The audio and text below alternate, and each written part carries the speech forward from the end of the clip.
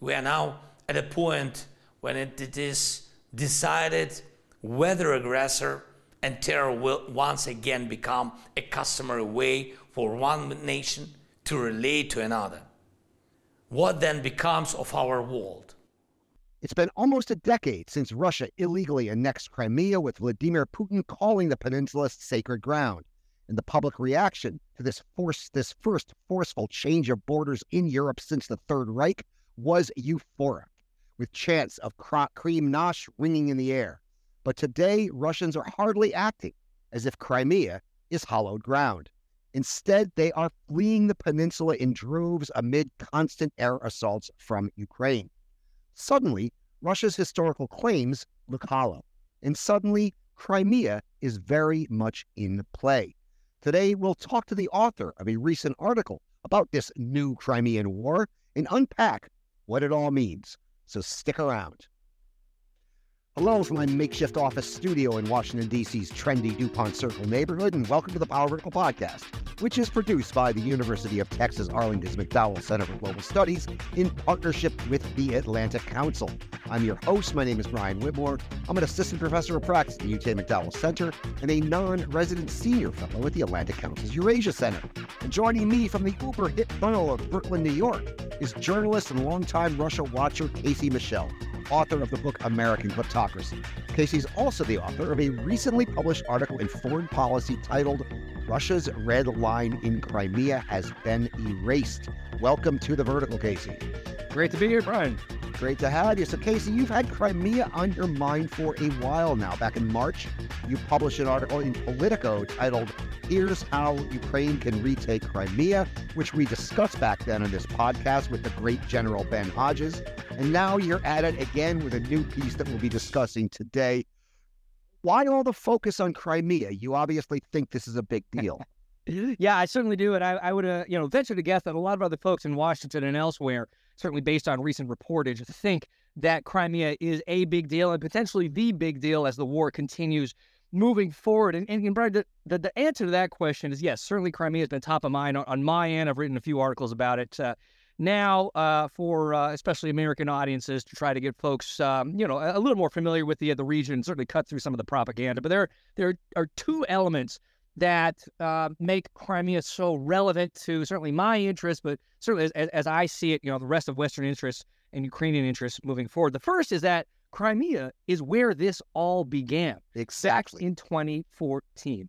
A lot of folks are still of the mind, consciously or otherwise, of saying, the war began in early 2022, Russia invaded in early 2022. And Brian, obviously you and I know that that's not technically true. We obviously understand what people are saying, but the war began. The invasion began back in 2014 when Russian troops, or if you like to call them, little green men or polite people, whatever euphemism you like to use, first spread through the Crimean Peninsula. And obviously that was the first annexation out of Moscow itself. And obviously, as we know now, not the only annexation itself. But that's where it all began back in 2014. And that's certainly one of the reasons that I have been so focused on Crimea in some of my work. But beyond that, the second reason is because there really has been this kind of lack of familiarity, lack of understanding or awareness of Crimea as it actually is and Crimeans as they actually are. I mean, I think, again, a lot of folks are certainly aware of what Crimea is and maybe even where it is on a map. But I do think there's a lot of propaganda that has been certainly put out by the Kremlin itself that this is historic Russian land, this is sacred Russian land. And unfortunately, a lot of folks in the West, including politicians in Washington, Berlin, London, and elsewhere, have swallowed that wholesale because they are not familiar with Crimea as it actually is. And then beyond that, Crimeans as they actually are. And beyond that, what Crimeans want at the end of the day. So that's what I've been trying to do in a lot of my writing and why Crimea on my end has been so important. Yeah, no, and I mean, I'm glad you're doing this. And again, this is not the first time you and I have done this program about Crimea. We discussed your article about how Ukraine can retake Crimea, which liberally cited retired Lieutenant General Ben Hodges, our mutual friend, the former commanding officer of U.S. Army Europe.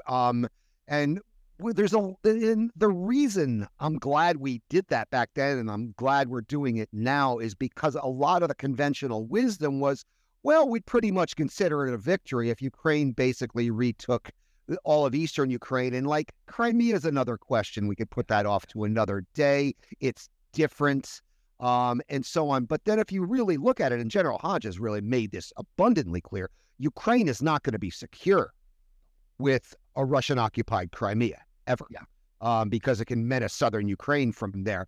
But the other part of it is retaking Crimea, as we discussed back in March of this podcast, is a lot. I don't want to say easier, but easier than the conventional wisdom suggests. And people like General Hodges are suggesting it would be actually, it's a lighter lift to retake Crimea than to retake the Donbass. So Crimea is central to this. Now you take a number of interesting you make a number of interesting arguments in your piece. The title, of course, is your main point.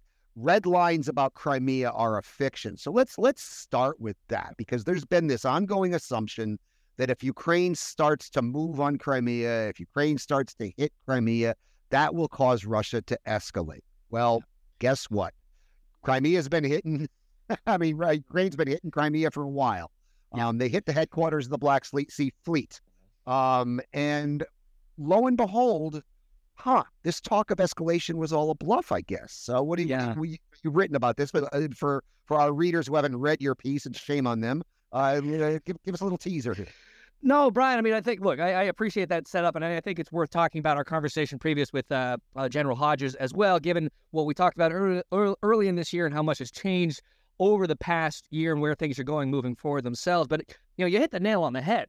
The piece that I put in Foreign Policy the other day, this is arguing very clearly that these notions of these concerns about a red line in Crimea, potential nuclear escalation, or somehow even worse, have been shown to be hollow, have been shown to be little more than rhetorical bluff, for one reason and one reason alone, because of the ongoing day in, day out, week in, week out successful strikes from Ukrainian forces on the Crimean Peninsula, on Russian assets in Crimea. And it's funny because it's one of those things that kind of snuck up on certainly me, but I think a lot of folks as well. If we look back at the last 4 to 6 weeks, we had the kind of day in, day out news cycle of successful Ukrainian strikes on whether it's the Black Sea Fleet headquarters, whether it's other naval or ship-based, submarine-based assets in Sevastopol, or if it's even things like Russian air defense across the peninsula. We saw these successful strikes over and over and over again. And again, much of that predicated on Western arms support, things like the Storm Shadow missiles out of the UK, or potentially even comparable missiles out of the US and Germany. And it's one of those things where it's, kind of a few weeks in where it really dawned on me that not only are we seeing these successful strikes over and over, but you know what that means? All these threats, all these concerns about nuclear retaliation, about some kind of escalation out of the Kremlin. Well, it turns out we're seeing hit after hit, and nothing is happening out of the Kremlin. And then even beyond this, and we can talk about this later in the conversation, even beyond that, we didn't see the kind of rally to the flag effect that I think a lot of folks in the West presumed. There was this rhetoric, I don't know if it was Elon Musk or someone else who first coined this concern about a Pearl Harbor style rally to the flag, a Pearl Harbor style enlistment, and again, beyond that, escalation out of Russia by Russians themselves. We didn't see that. We haven't seen it yet. This whole notion, this whole edifice of this image of Crimea as this holy land, this Temple Mount, as Putin has called it, that has really crumbled over the past month, which is, again, why I wanted to put this piece together. And you also related to this piece, and going back to Putin's historically inaccurate, bordering on the obscene equation of Crimea as the Temple Mount, which is based on a grossly inaccurate reading of history. You make the point, and I think this is a really good point to make here, that Russians are not acting like this is sacred ground. They are fleeing the peninsula in droves. Nobody is rushing to defend it, right? If it were sacred ground, you think that Russians would be signing up to, join the Holy War to preserve our holy ground. Quite the opposite is happening. Russians are leaving Crimea in droves, which is another interesting point you make there. Anything to add on that?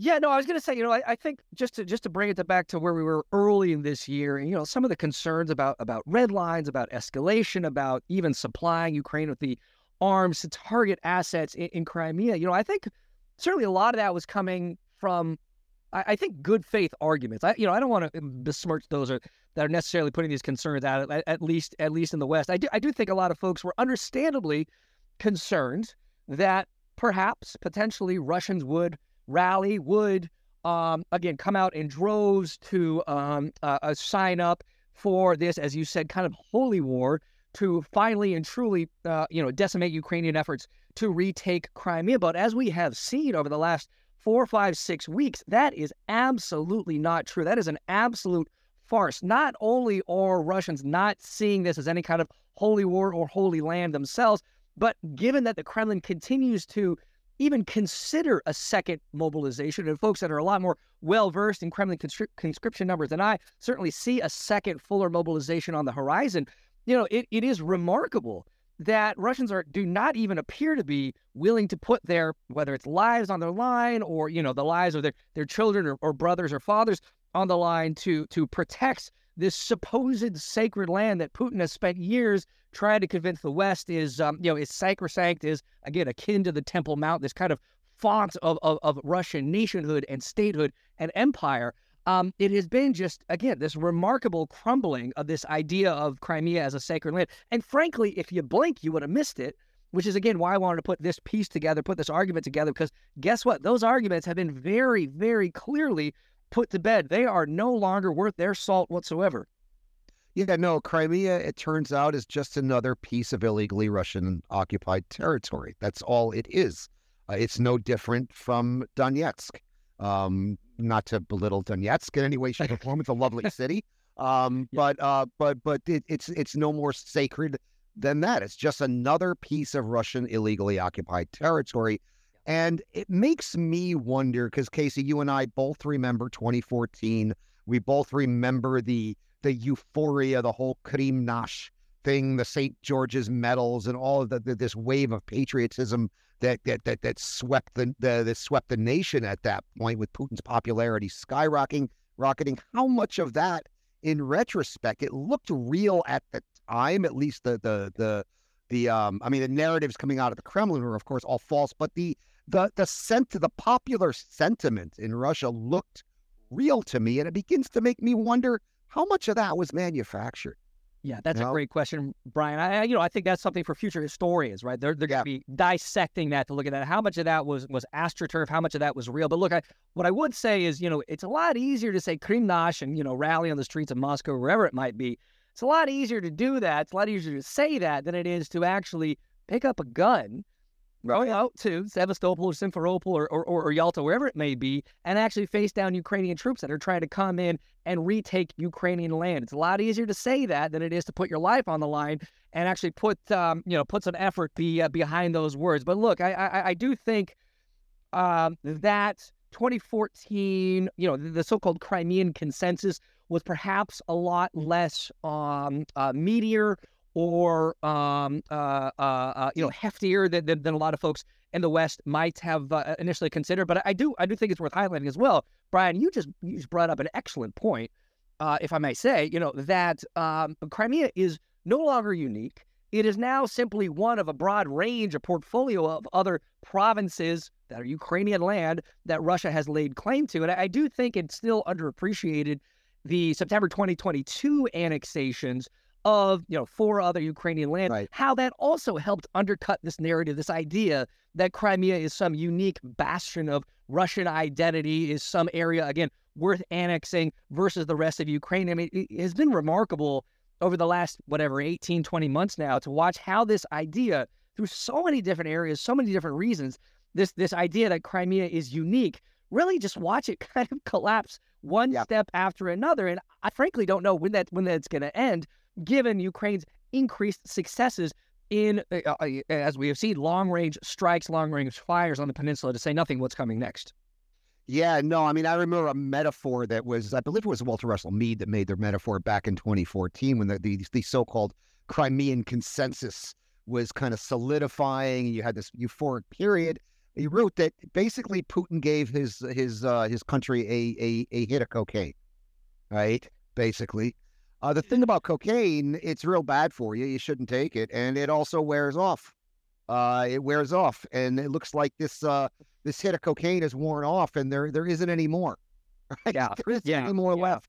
You certainly develop a habit as well, which we've seen play out obviously in parts of South and Southeastern Ukraine, and those with habits and addictions like that don't always tend to end up in the healthiest places as we've seen. Yeah, and a lot of people in the Russian elite would be familiar with that. But another bit that I couldn't resist that. Another bit that another point you made in the piece, which I thought was great, was that these Russian historical claims on Crimea are very, very dubious, right? They're very, very dubious. Ukraine didn't become part of the Russian Empire until near the end of the 18th century, right? So it is not historic Russian lands any more than any other Ukrainian land is historic Russian land. And again, this is another one of these myths that people in the West have unwittingly repeated. This has always been Russia. No, it's not always been Russia, right? It's been a lot of different things, right? It's by international law right now, it is Ukraine. But it is not some unique Russian territory. Could you expand on that a bit? Because I thought that was another point. Sure, absolutely. I mean, certainly, Tsarist forces first annexed the peninsula in 1783. As you know, Brian, as I'm sure listeners are perfectly aware, Crimea has been controlled by a whole range of different polities. The Ottomans, Crimean Khanate, obviously, eventually, Tsarist forces, and eventually the Soviet Union. And then independent Ukraine for decades following the collapse of the Soviet Union itself. I do think this is one of the key kind of propaganda claims, these key elements that I think a lot of folks in the West have subsumed, that this is this kind of eternal Russian land. Okay, maybe Ukraine has certain claims to it, but look at the historical record. Annexed in 1783, clearly there are strong Russian claims to the territory itself. But frankly, you can make that argument about a whole range of other territories elsewhere that are by no means part of the Russian Federation, whether it's Baltic lands, Belarusian lands, Polish lands, Kazakh lands, so on and so forth. You could also make an argument that Crimea should be part of Turkey and that exactly part of Mongolia when you start playing that game. How far back do you want to go? I think even for someone like me that's, again, relatively well-versed in Crimean history, I still was, shocked, floored, whatever you want to kind of term it, very surprised by one of the facts that I unearthed with this piece. I mean, I knew there was this contested history, but what was most remarkable for me was that it wasn't even until the Second World War that Crimea was even majority ethnic Russian. And again, as you well know, only because of Stalinist gargantuan ethnic cleansing campaigns targeting especially Crimean Tatars. I mean, again, it was not majority Russian, the supposed eternal Russian land, until the 1940s. And then only, for less than 50 years thereafter, controlled by Moscow before obviously Ukraine declared independence and achieved independence. I mean, these are the kind of facts. And Crimeans voted for independence. Yes. Yes. A majority of Crimeans, 1991, just like every single other Ukrainian province, even those other provinces that Russia now claims as its own, voted for independence from Moscow, voted to be part of an independent Ukrainian polity. Now, look, Crimean leadership has obviously agitated for autonomy in the years since. That autonomy was granted. It was an autonomous republic controlled by, as part of the Ukrainian nation itself before annexation. But Crimeans were very clear in 1991. They wanted to be part of something that was not controlled by Moscow. They wanted to be part of that Ukrainian nation. And look, Ukrainians themselves recognize that, which is why we see 80%, 90%, even more of Ukrainians themselves saying, we will not stop until Crimea is returned back into the Ukrainian family.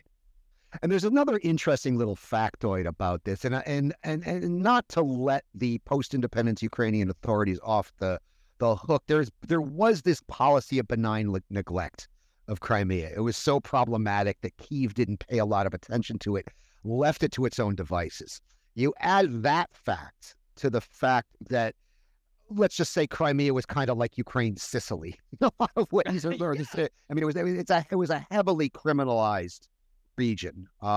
It always has been, and I think it's an interesting factoid that I think is really, really telling. This is something I use as a case study with my students at UTA. Is that before the little green men even showed up, you know who showed up first in Crimea to prepare the ground for the annexation?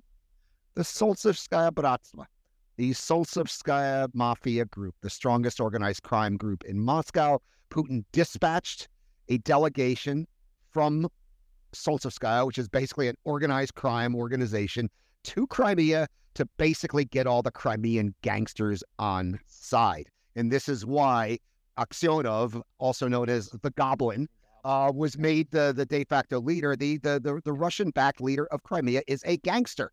It is a gangster.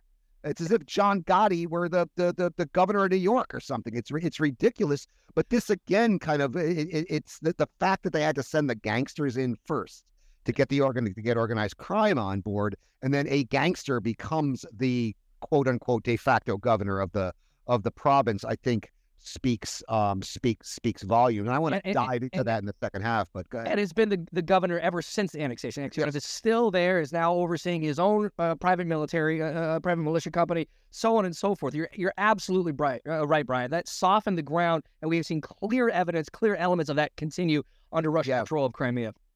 Yeah, no, it's always been a high, and this is something, again, in the second half, I want to talk about this. The Ukrainians, in the event that this gets liberated, are going to have their work cut out for them down there. Absolutely. This is going to be tough, but we'll get to that in a bit. Two more things I wanted to do before we do that, and one is that the degree to which a successful Ukrainian liberation of Crimea would truly change the security equation. Not just, it would change the trajectory of the war pretty fundamentally, because Russia's resupply routes. First you got to cut off that land bridge, right? And that's we still aren't there. I was hoping by October we'd be there. We're not quite there yet. Let's get those ATACMs over there, folks. Anybody who's listening who has influence over these decisions, let's speed up the pipeline on those F-16s, because this is doable. Yeah. And once it's done, it changes the trajectory of the war pretty fundamentally, but it also changes the trajectory of not just Ukraine security, but Black Sea security in general, right? It totally changes the equation there. Right. You didn't touch on this directly in your piece, but you've touched on this in the past. The ramifications of successful reclamation of Crimea by Ukrainian forces are so broad, so sprawling. I really haven't had time to sit down and kind of run through each and every one of them. And frankly, that might be a great idea for a future piece. Or future your reporting project itself. It is difficult to overstate the importance, the reclamation of Crimea, and beyond that, the eviction of Russian naval assets from Crimea would be for broader Black Sea security itself. Brian, you just talked about this on plenty of podcasts previously. The state of Black Sea security, certainly concerns about potential about NATO partners in the region, but also Russia's expanding power projection in the Black Sea in and of itself has been, kind of a continuous expansion over the past decade or so.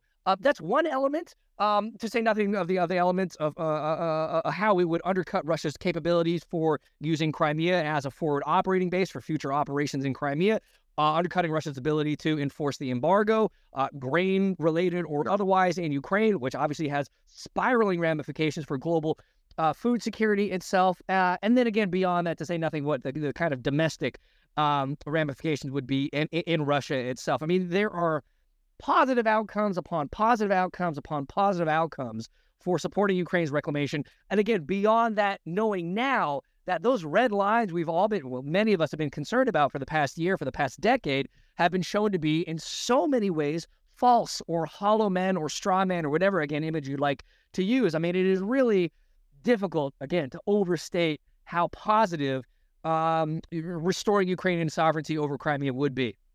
Yeah, no, and again, I think this is not some theoretical question. I think this is actually, I'm sure I'm going to get some pushback on this, but I think it is very, very, very realistic if we stay the course. If we get a new new defense appropriation for Ukraine. Anybody in Congress, I hope you're listening. When we finally have a House of Representatives that's functioning again, to get that appropriation package there. The final thing, this kind of is a way of segueing into our second section. What do the Crimeans really want? Because this is, again, another one of these myths that's been out there, that the Crimeans, the residents of Crimea, want to be part of Russia. They want to be part of Russia. I can't help but recall an exchange at a conference a few years back between Ian Brzezinski and Vyacheslav Nikonov, the grandson of Molotov, where Nikonov said, "Well, Crimeans want to be part of Russia," and Ian responded, "That's because you've killed or imprisoned everybody that doesn't." Which was pretty much bang on. But what do the Crimeans truly want? I mean, and this is a complicated question, because those Crimean Tatars who fled Crimea, they want to be part of Ukraine. The ethnic Ukrainians who fled Crimea, they want to be part of Ukraine. The ethnic Russians who wanted no part of this nonsense, who fled Crimea, and I know quite a few of them, they want to be part of Ukraine. Those who are on the peninsula right now, many of whom are transplants from Russia as well. I mean, there's the demographics of the peninsula has changed dramatically. But what's your sense there? Well, look, finding any polling in Crimea, or frankly across much of Russia these days, is an exercise in futility and comes with so many caveats, it's not even necessarily going to be worth citing in and of itself. All that being said, we actually don't have that much polling out of Crimea as it pertains to what Crimeans want, whether they're recent transplants, whether they're Tatars, whether they've been there for generations, or they are recent arrivals. But what we can look at, what we can cite with pretty fair accuracy and a pretty strong sense of confidence, is the polling, certainly in the lead up to annexation, while Ukraine still maintains sovereignty over Crimea itself. You know, I mentioned just a few moments ago that Crimea, the majority of Crimeans, 1991 voted for independence from Moscow and obviously became part of the Ukrainian state itself. I mean, I think it was really striking to look at polling from even as recent as the middle of 2013 when, and maybe we could talk about this later, when I was actually in Crimea myself, traveling around, having these conversations on the ground, certainly not seeing any evidence of any pro-annexation sentiment. But what we have in polling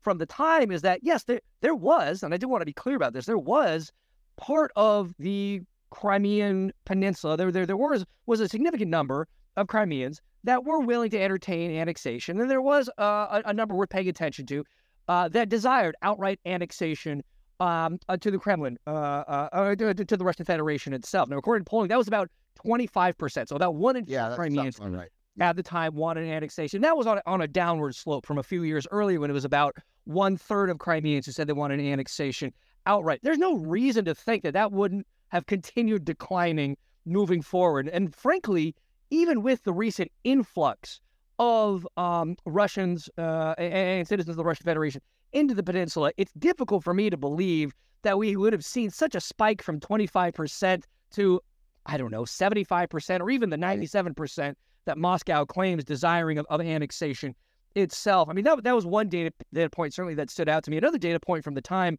that stood out to me is, Brian, you're exactly right to talk about the ethnic components of a wildly multi-ethnic, multi-confessional polity itself in Crimea. And there's still this idea that all Crimeans are Russians or wayward Russians that simply want to rejoin Moscow itself. I mean, we saw, unfortunately, even just a few months ago, former President Obama, who was obviously president during the annexation itself, say something along the lines of, these are Russian speakers. What are you going to do? I'm paraphrasing him, but that's effectively his, a description of the Obama administration's response. But what we saw from the polling, again, is that while there were a notable number of ethnic Russians there, the majority of Crimeans identified as something other than Russian. Maybe it's Crimean, maybe it's Ukrainian, maybe it's Tatar. There's a whole range of other identities, regardless of their passport, that they chose to identify primarily as. So what I'm saying is,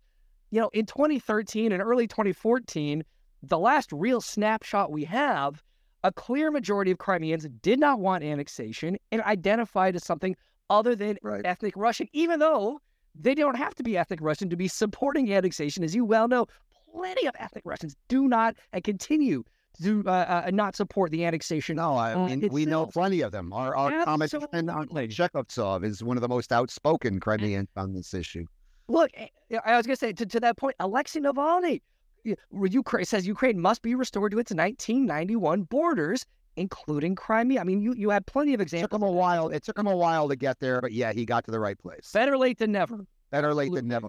And also, one thing before we shift gears I wanted to add is that a lot of this allegedly pro-Russian sentiment in Crimea pre-annexation was indeed manufactured. We know that Yuri Lushkov, the former mayor of Moscow, was playing games with so-called patriotic organizations in Crimea from throughout the 90s. I mean, this is something that wasn't new. There was a lot of Russian money. There was a lot of Moscow money tied to the Moscow mayor flowing into Crimea in the 1990s. So it's, again, a lot of this is manufactured. One just has to wonder what this is gonna look like if we get what we are wishing for here. And that's what I want to look at in the second half. So that's a good way to segue. In a few moments, we will continue our discussion and look at some possible future scenarios for Crimea. I'd like to remind you are listening to the Power Vertical podcast, which is produced by the University of Texas Arlington's McDowell Center for Global Studies in partnership with the Atlantic Council. I'm your host. My name is Brian Whitmore. I'm an assistant professor of practice at the UT McDowell Center and a non-resident senior fellow at the Atlantic Council's Eurasia Center. And joining me from the uber-hit borough of Brooklyn, New York, is journalist and longtime Russia watcher Casey Michel, author of the book American Kleptocracy. Casey's also the author of a recently published article in Foreign Policy titled Russia's Red Line in Crimea Has Been Erased, which we are discussing today. I'd also like to remind you can subscribe to the Power Vertical podcast on Apple Podcasts, Google Podcasts, Stitcher, Spotify, SoundCloud, and TuneIn. If you do, please leave us a big fat 5-star rating and review because that helps our visibility. You can also access the podcast, read the Power Vertical blog, and access all Power Vertical products at powervertical.org. You can still follow us on the platform formerly known as the Twitter at Power Vertical, and you can also follow us on Threads and Blue Sky at Power Vertical. And please do, I'm trying to build up my following on Threads and Blue Sky for reasons which should be obvious to everybody.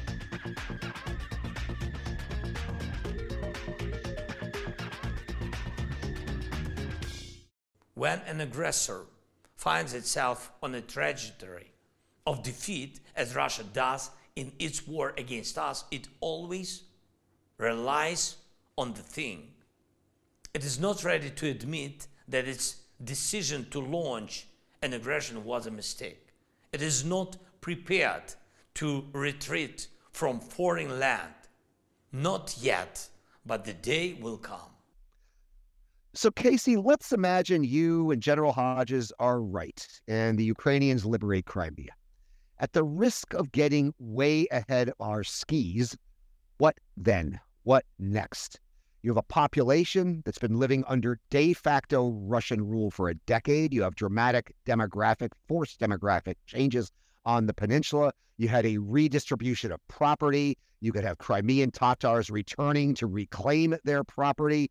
They always say, be careful what you wish for. And as desirable as a Crimean liberation is, and I think we all agree it is very desirable, it could also get messy. What do we expect to see and what do we hope to see? Yeah, Brian, I do think if nothing else, there's one guarantee that it will be messy. And that was always baked in from the start of the annexation itself.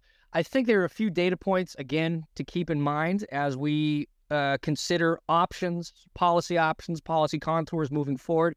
Over the past decade or so, certainly since the annexation, the best estimates place the new arrivals of Russian Federation nationals at anywhere between about 300,000 and 600,000. This is not a population you can, whether it's corral, whether it's you convince overnight to change their political views, let alone their preferences for which country they are living in. This will be an uphill climb. This will take significant work, significant effort, even for that population alone, to say nothing of how you go through the actual reclamation of seized property, nationalized property, stolen property, what have you, and begin to recreate the economic infrastructure of the peninsula itself. I mean, this is going to be in many ways a state-building, state capacity effort, and certainly we know from the American example, the American side, how difficult that has been. just over the past 20 years or so. I unfortunately don't have quite so many details as it pertains to what specific policies of whether it's things like lustration and prosecution, whether it is economic justice, restorative justice, especially for Crimean Tatar populations themselves, to say nothing how you will handle the guilt or potential guilt of officials that can argue they were simply coerced into doing the Kremlin's bidding itself. None of this is going to be easy. None of this is going to be done overnight. But that's not to say it's not worth doing and that it can't be done. But I do want to say, pulling back a little bit, and Brian, you've made this point plenty of times. If there is a new dividing line in this, if you want to call it a new Cold War standoff, whatever the terminology may be, if there's a Cold War style dividing line, it's not in Germany anymore; it's in Ukraine. And one of the key elements of success within the West, and especially the U.S.'s broader efforts during the Cold War, was simply making the West more appealing for those that were living behind the Iron Curtain. We have to always keep in mind, whether it pertains to Crimea, whether it pertains to, frankly, domestic Russian support for the war itself.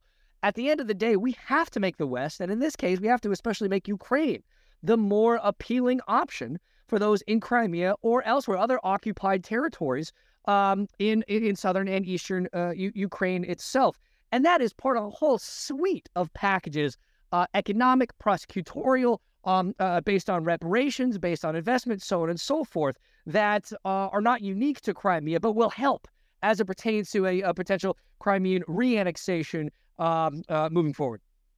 Yeah, no, and I along those lines, this is along the lines of one of your other research interests, if not your main research interest, the $300 billion in seized Russian assets from the Russian kleptocracy that the United States and Western Europe now has effective control over.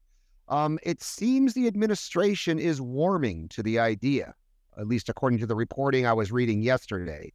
The administration is warming to the idea of trying to find ways to use that $300 billion for reconstruction, and a lot of that could go to Crimea to turn it into what we always knew Crimea could be, quite frankly, after the collapse of the Soviet Union.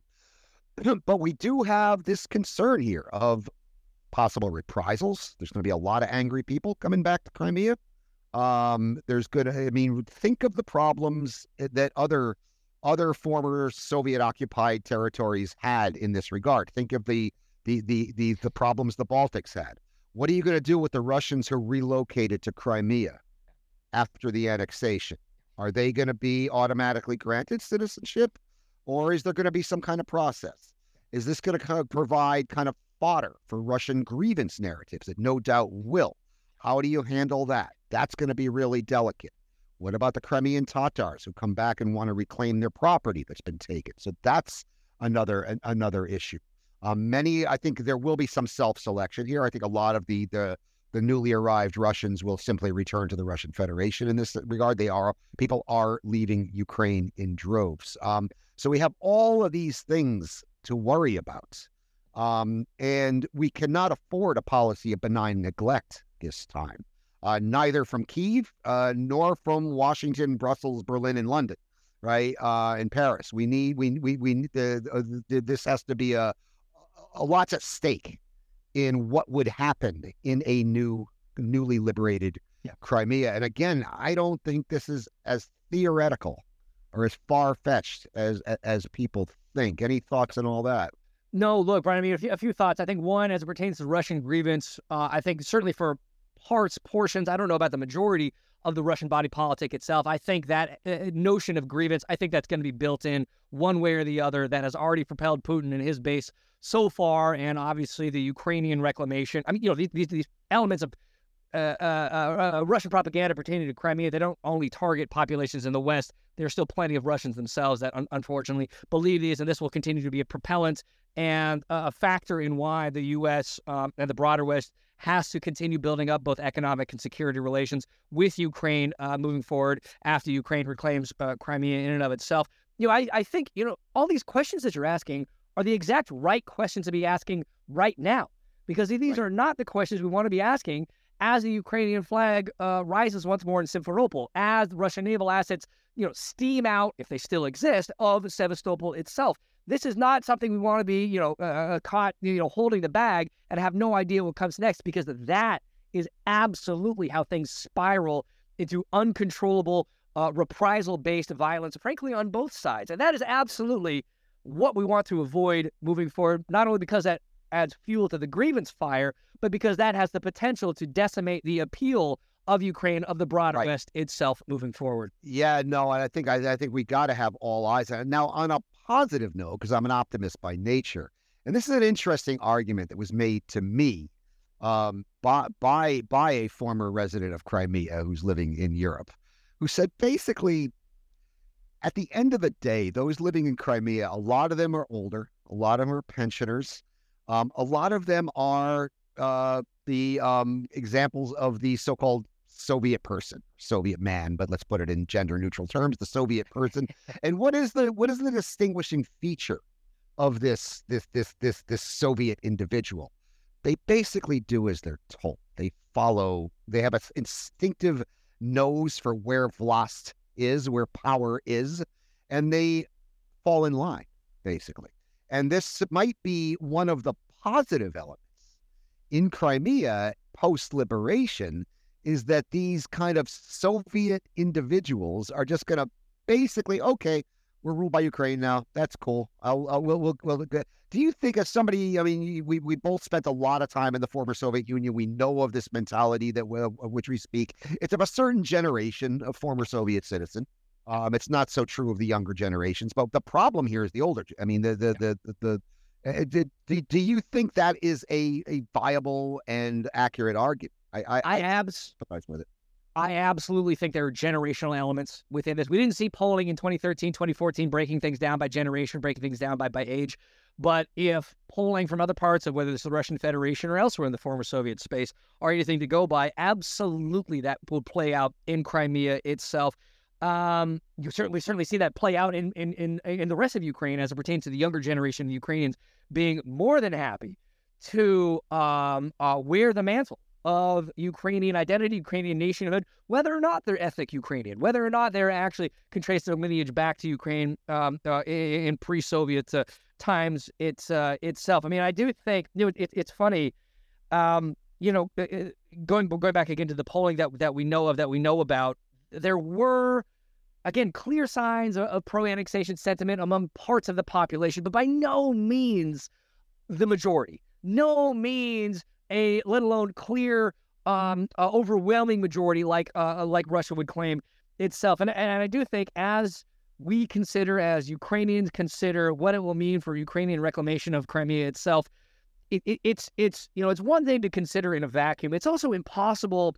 I really think it's very difficult for us to consider all the other elements of what that would actually mean on the ground in places like the Russian Federation. What does it mean for Ukrainian troops to be pushing into Crimea, both obviously for Ukraine itself, but especially domestically in Moscow, in the Kremlin itself? At what point does that provide evidence of significant weakness for Putin, for the Putin regime itself, leading to domestic destabilization and decreasing any kind of appeal for the Russian Federation itself? I mean, that's just one element of many, whether it is the Homo Sovieticus that still exists in Crimea, whether it is domestic support for retaining Crimea or any other Ukrainian province that Russia claims as its own. I mean, it's just, you have these kind of interlocking realities and trajectories as it pertains to Ukraine potentially pushing into Crimea that are, very difficult to consider all in unison. But again, this is why it's so important to be having these conversations now and to treating this not as a certainty, not as a guarantee, nothing in this war is guaranteed, but as an increasing likelihood if the U.S., if the West can continue its level of support for what Ukrainians are asking for, what they need, and what they will require moving forward. Yeah, no, I think we shouldn't underestimate the domestic Russian political implications of this. I mean, it's worth repeating that Putin's domestic legitimacy since 2014 has been based on this Crimea consensus, the whole Krim Nash. He was back on his back heels before he annexed Crimea. And losing Crimea, again, Russians are not kind to leaders who lose wars. And this could have serious domestic political repercussions. Now, on the other hand, right, and I'm anathema to any talk of a deal. I am just so Absolutely vehemently opposed. But one of the things that's been floating out there is, well, we let them keep Crimea as a consolation prize. And I say no. I say no for a number of reasons. Like you said at the very outset, Casey, this whole nonsense began in Crimea, and that's where it's got to end. But also, Ukraine's domestic security cannot be guaranteed under the conditions of a Russian occupation of Crimea. It just cannot. Southern Ukraine is too vulnerable. Ukraine's freedom of navigation in the Sea of Azov in the Black Sea is too vulnerable in that situation. So that's something I do worry about. If we get to a situation where Ukraine manages to liberate eastern Ukraine and the Donbass, and Crimea is the only thing left on the map, I worry about pressure to basically cut a deal at that point. And I think that pressure should be resisted. I assume you agree.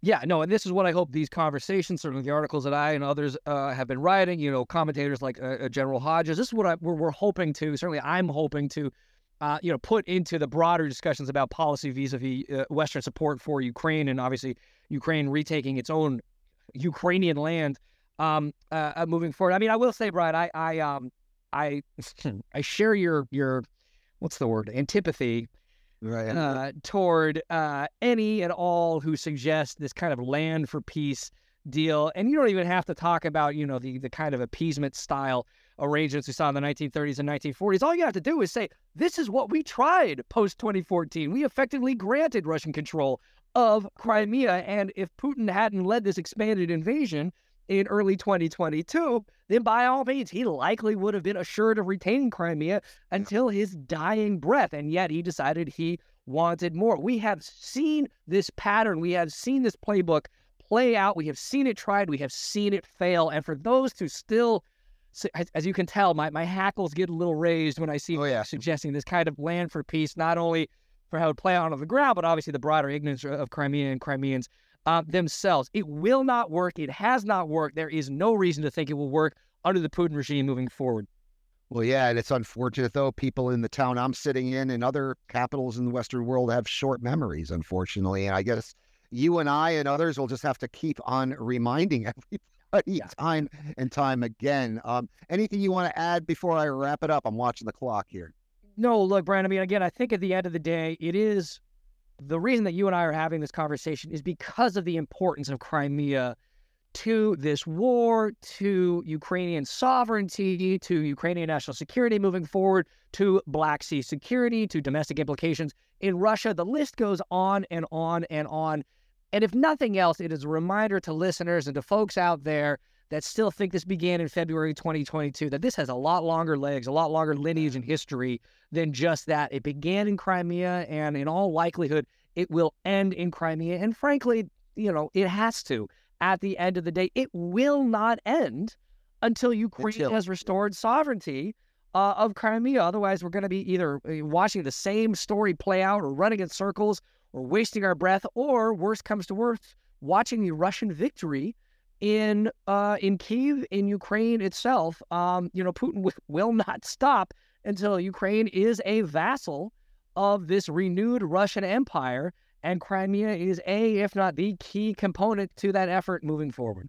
Unless he is stopped, and until he is stopped. And that is a great way to wrap it up. That's all we have time for today. I would like to remind you, you have been listening to the Power Vertical Podcast, which is produced by the University of Texas Arlington's McDowell Center for Global Studies in partnership with the Atlantic Council. I'm your host. My name is Brian Whitmore. I'm an assistant professor of practice at the UT McDowell Center and a non-resident senior fellow at the Atlantic Council's Eurasia Center. And joining me from the uber-hit borough of Brooklyn, New York, has been journalist and longtime Russia watcher Casey Michel, author of the book American Kleptocracy. Casey's also the author of the recently published and must-read article in Foreign Policy that we've been discussing today, titled Russia's Red Line in Crimea Has Been Erased. Casey, thanks for an enlightening discussion and to making me and all of our listeners a lot smarter. Thanks so much, Brian. Great to be here. Thank you. I'd also like to thank our awesome production team in Arlington, Texas, where the Texas Rangers play and are surprising the world in baseball right now. Lance Ligas is in the virtual control room. He keeps all the lights on and all the complicated machines well-oiled and in working order throughout our discussion. And Zachary Bell handles our all-important post-production duties, cleaning up my many, many messes and making us all sound a lot better than we do in real life. I'd also like to remind you can subscribe to the Power Vertical Podcast at Apple Podcasts, Google Podcasts, Stitcher, Spotify, SoundCloud, and TuneIn. If you do, please leave us a big fat 5-star rating and review, as that helps our visibility. You can also access the podcast, read the Power Vertical blog, and access all Power Vertical products at powervertical.org. You can still follow us on the platform formerly known as the Twitter at Power Vertical, but I urge everybody to also follow us on Threads and Blue Sky at Power Vertical. Join us again next week, and until then, I leave you with the ambient sound mix that's been prepared by our production team.